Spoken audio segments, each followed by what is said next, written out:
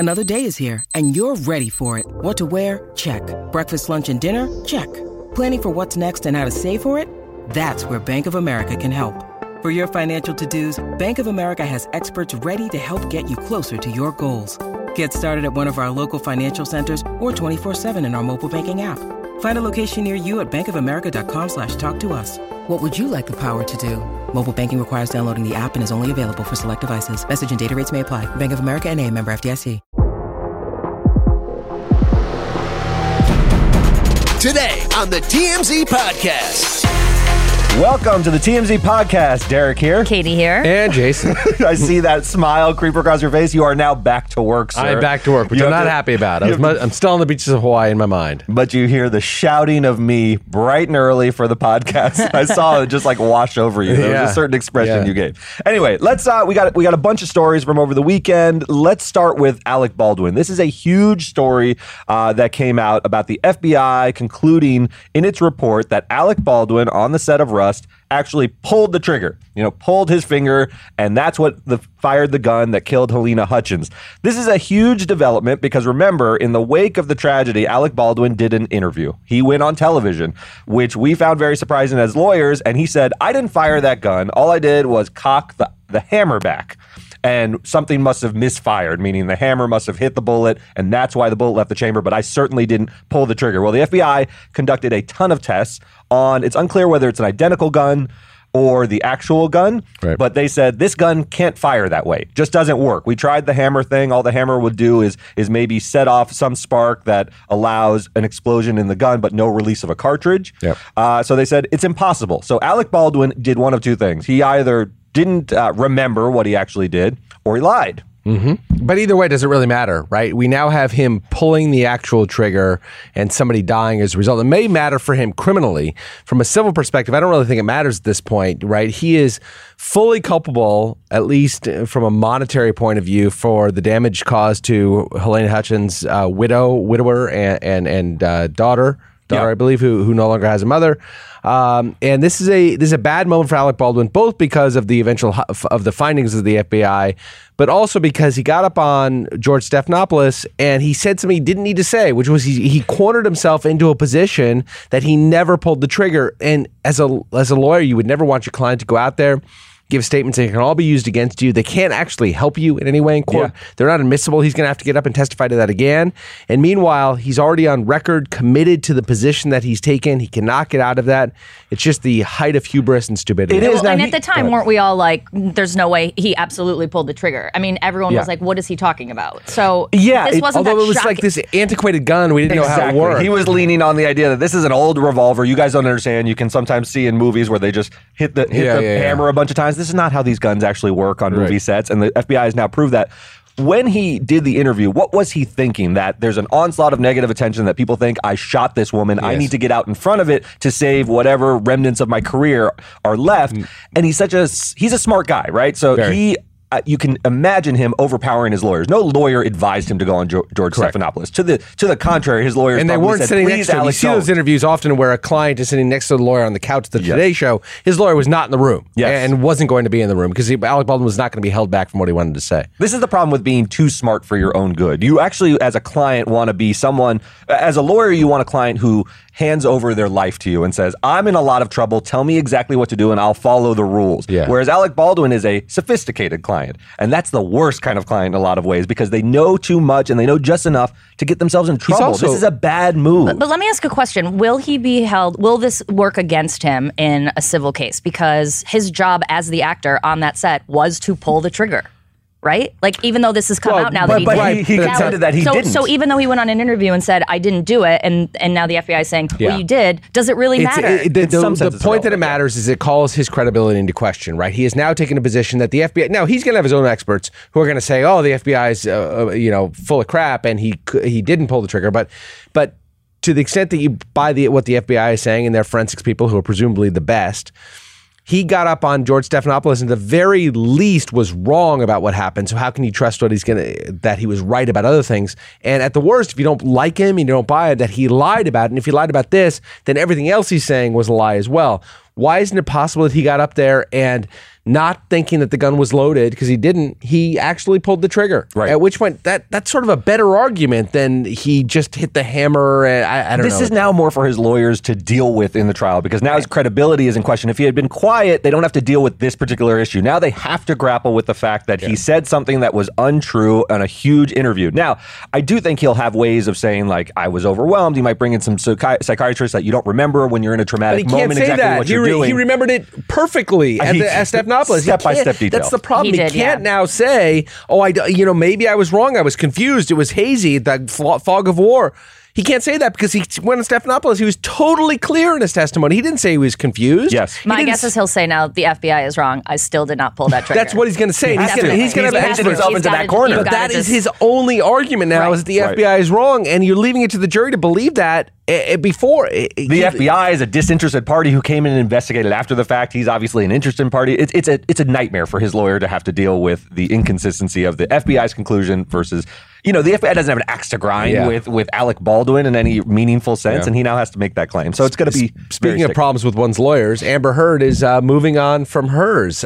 Crazy, huh? Elaine fired. Is it that crazy? Sorry, so Elaine's off the case. As lawyers, I looked at this and I said, Elaine's a trial specialist, and they're now bringing in an appellate team. This is not all that confusing. If Elaine is not allowed to sort of participate in the appeal in any meaningful capacity in terms of like helping the appellate lawyers make their arguments, describing what happened in the trial, maybe, but you do generally get a different team of specialists, don't you? You do, except that her law firm, Elaine Bretthoff's law firm, has an appellate team to it. It could have taken this up on appeal. It seemed they would have. They filed in the trial court the documents suggesting that they were going to appeal. I think you're giving it that's very possible. They would always do this, go to a more specialized trial appellate firm. Ballard Spahr, the firm that she has now hired, is a very good firm. It's very reputable.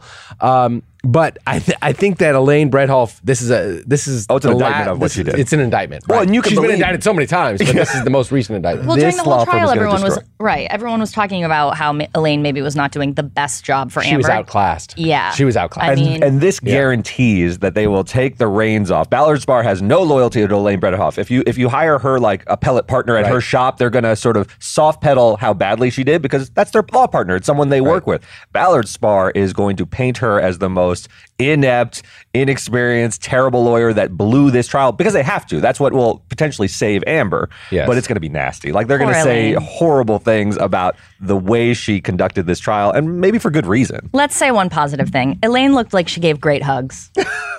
In that trial, she gave great hugs to Amber, right? Yes. And that's important. That's important in your legal team. One of the things you look for in a lawyer. She was classy in leaving, so maybe she's just trying to soften the landing of what they're going to say. But she said, this is the perfect time to pass the baton. I pledge to Amber and her appellate team my complete cooperation and assistance as they move forward on a path towards success. So that's what a good lawyer says is, it's time for me to But pass the baton is interesting because, a baton is a metaphor for runners running a relay race.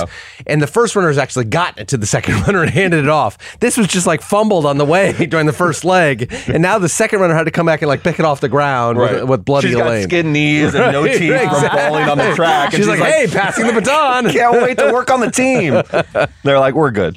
It'll be interesting to see. I still think, we should at least prognosticate a little bit. I think Amber's got a very, very hard case to win on appeal. Even though it was a nightmare, trials always have a lot of hiccups along the way that don't turn into material errors that will cause reversal of a jury verdict. Once you have a jury verdict, it's virtually impossible to get that reversed. It does happen, absolutely, if things were bad enough. But she was more of sort of inept and bumbling rather than cause such a critical error in my mind. The appeal won't be based on ineffective assistance of counsel. I don't think it'll just be on the judge's ruling allowing certain evidence and not allowing other evidence. Mm-hmm.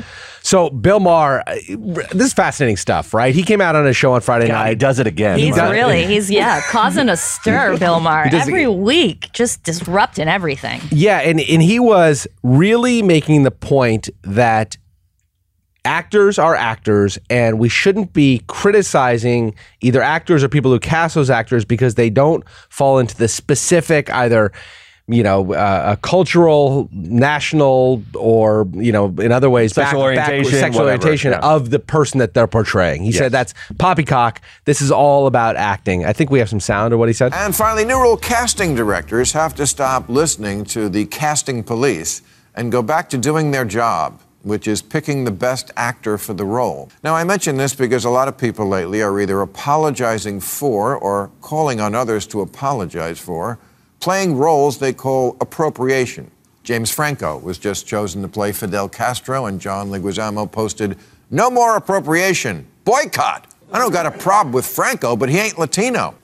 Okay, but John Leguizamo is Colombian American. He ain't a Venetian, but he played one. Why don't we just go by merit and let the best actor win? Which seems like what happened when Ana de Armas just got picked to play Marilyn Monroe, even though she's Cuban with an accent. Maybe she should play Fidel Castro, and James Franco can play Marilyn Monroe, and then we can all... Bill, I see what you did there. I think you're making a point, though, right? This point's interesting. The whose ox is being gored point. Yes. Don't you like this point a little bit where he says, John Leguizamo is an interesting example. He says, John Leguizamo says, how can James Franco play Fidel Castro, the most famous Cuban on earth? James Franco's not Cuban. And he says, well, interesting. John played a Venetian. I believe he's referring to Tybalt in Romeo and Juliet. And he played an Italian plumber, referring to Mario. And so what Mario and Luigi.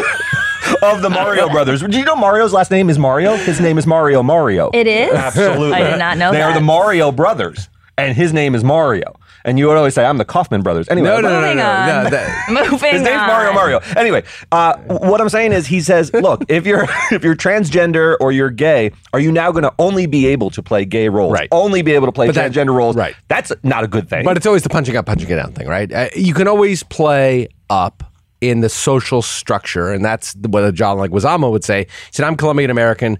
I'm the lower rung of the social stratus. I can play up to the Venetian. Yes. But or to the Italian plumber. Right. Right. Or to the video game character. Maybe that's a lateral move. But you see a lot of actors. I mean, Tom Hanks has apologized for playing his role in Philadelphia. Oh, in Philadelphia, For playing, you're right. for playing a gay man. But why should he? He was phenomenal in that role. Right. He hit it out of the park. Should he really apologize? He won for 2 disadvantage roles in a row. He won for Philadelphia, then he wins for Forrest Gump. Does he have to apologize for both movies? But there is a global point, which is shouldn't actors be actors, play whoever they want, and why don't we get out of the way? There's also the practical point.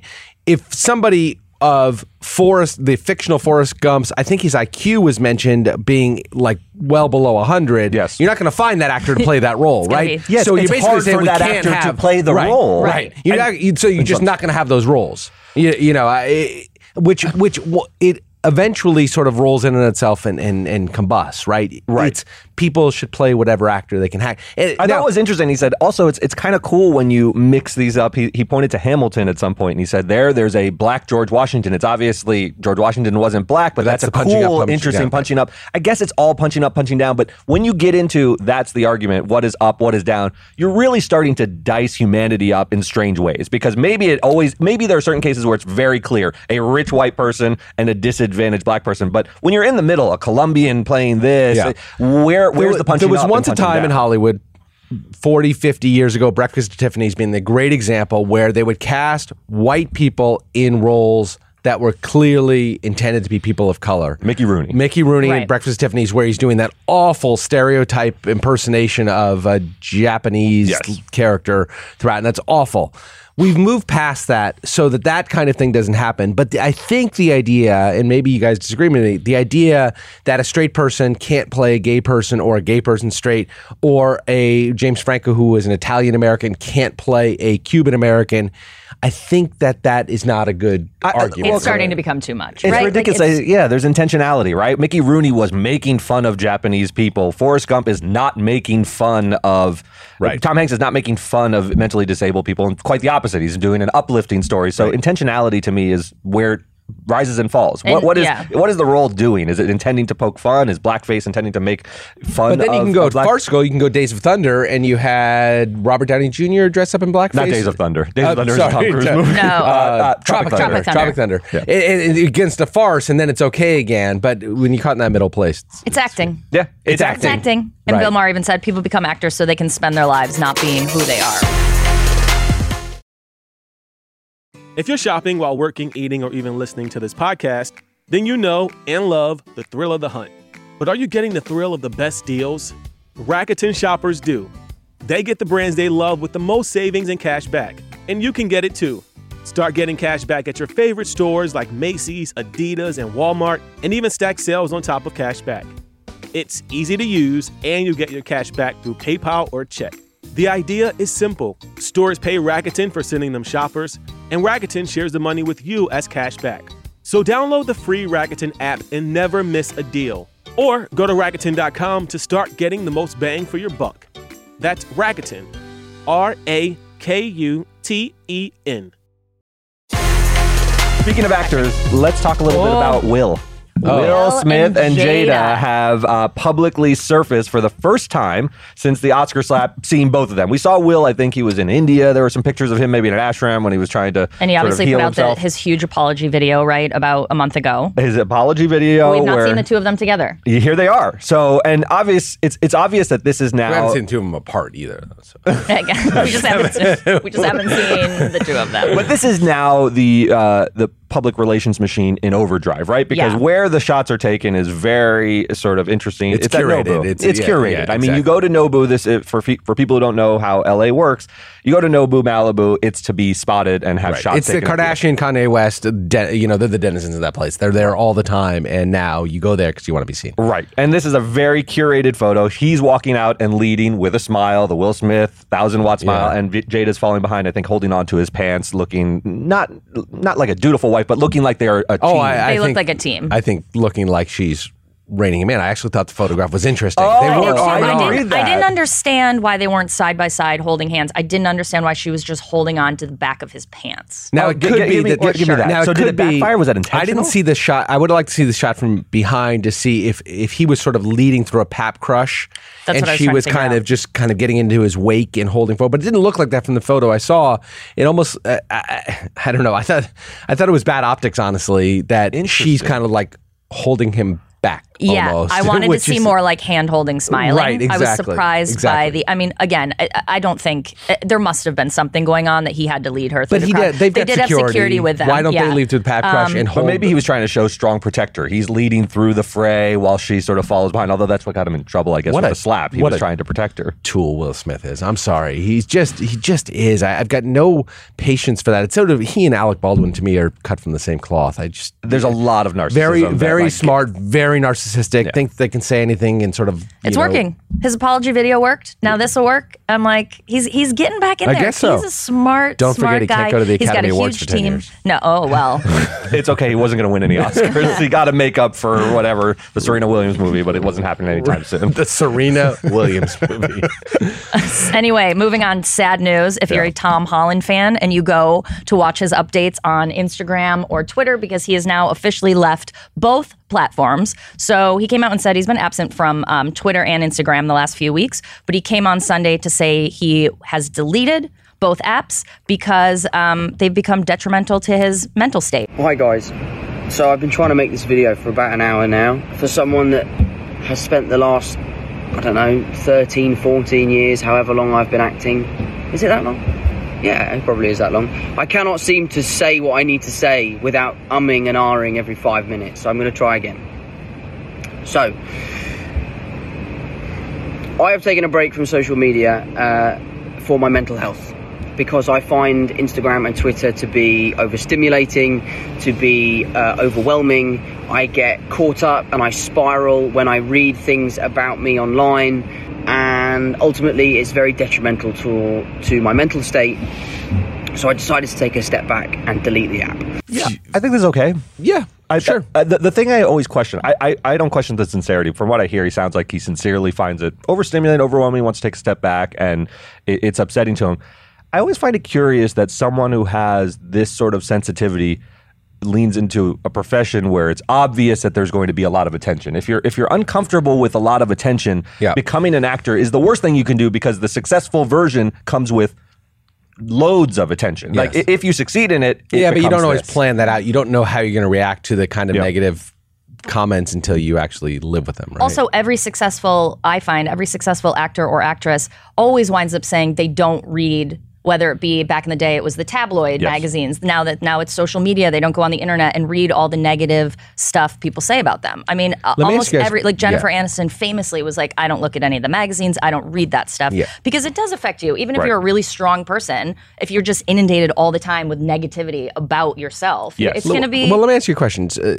We are exactly 1/100 millionth as famous as Tom Holland, and we get 1/100 millionth the number of comments. But sometimes we get negative comments about us in response to the YouTube videos for the podcast, for the show, whatever it is. We are all very fat, according to We are extremely fat. I mean, very stupid. Point taken though. So it doesn't bother me in the least. And I've talked to Derek. I've never talked to you about this. You can say whatever you want about me. It does not bother me. There's nothing that anybody could say out there. If somebody achieves real fame and it's constant, does it break down even the strongest people, or is it a certain type of person? Are there people as famous as Tom Holland who really don't care? It depends how strong of a constitution you have as a person. So you do think it is based on the person? I think so. I think if you are, absolutely and perfectly secure in who you are and your intelligence and your looks and all those things, it's hard to penetrate it. It's a sliding scale. It's harder and harder to penetrate when there are more and more eyeballs or more chisels trying to break down your humanity in some way. You have to have a stronger version of that. But it comes down to the person. I mean, mine is not as strong as some people, but I get fewer comments, so I have to have I have to have less of a defense. Yeah, exactly. But if I were Tom Holland, I'd need to have like a really like brick foundation. I don't have that, and thank goodness I don't get a lot. I remember every comment ever. Right. Well, we should not invite you to what Derek and I say about you because it is nasty. This trend is interesting though that we're seeing all these celebrities coming out and talking about their mental health. Right. So we just saw the singer. I can't remember. I'm blanking. Oh, Demi Lovato? No. Who just left his tour? Shawn Mendes. Shawn Mendes, just left his tour because he said he has to focus on his mental health. So and I think the athletes, we've seen Simone Biles, we've seen Naomi Osaka. So I think it's really interesting that everyone's coming forward and like it kind of, saying I'm having trouble with my mental health and I'm going to work on this. Right. Because that didn't happen 10 years ago. With actors, I find it interesting, though, because they require the attention to be famous. Like an athlete, Naomi Osaka and Simone Biles, I can see you committing yourself to your craft and becoming an Olympian and not worrying about the attention you get. You're just sort of perfecting a craft. Part of celebrity, Tom Holland, I guess your acting is its own craft, but part of it is cultivating a following. I feel far less for Tom Holland, et cetera, than I do for every 15-year-old girl out there who feels the compulsion to be on social media and is taken down once you're there, and it's impossible. Right. Social media, sort of have to participate socially in social media. Awful thing. Yeah, you can't exist socially without being in social media. Right. And very few people are willing to not participate. Tom Holland can still participate fully in pop culture and do all the things he wants to do. When you're a kid, you can't, and social media just tears you down. It's a terrible, terrible thing. So will he come back? That's my final question. When this is a break, is it sort of he gets lulled back into it? Does it hurt his career? I think does it hurt his career is a question. Yeah, I mean, I think it does. It hurts me. I want to see some Tom Holland shots on the Instagram. It really hurts me. You should just filter for Katie's positive comments, and he'd feel great. He'd feel great. Take your shirt off. Good. Take your shirt off. That's a good idea. Positive or negative, and you just filter by it. Filter it. That's what Donald Trump famously does, right? He would get binders full of news articles that were positive about him that he'd read every morning to get him pumped up. Is there anyone, that's a good point, is there anyone more impervious to negative comments than Donald Trump? I know we think of him as thin-skinned, but he actually receives a ton of you're dumb, you're fat, and he just persists and bloviates his way through life. But it also cripples him, right? Not publicly. Well, I think that's wrong. He goes out there and he complains about people with physical illnesses and mental problems and makes fun of them. And I think it destroys him. He just responds with anger and animus as opposed to like backing away. Yeah, he's never moved through the stages. He's just stayed on anger. All right, that'll do it for us. See you on Wednesday, everyone. Later.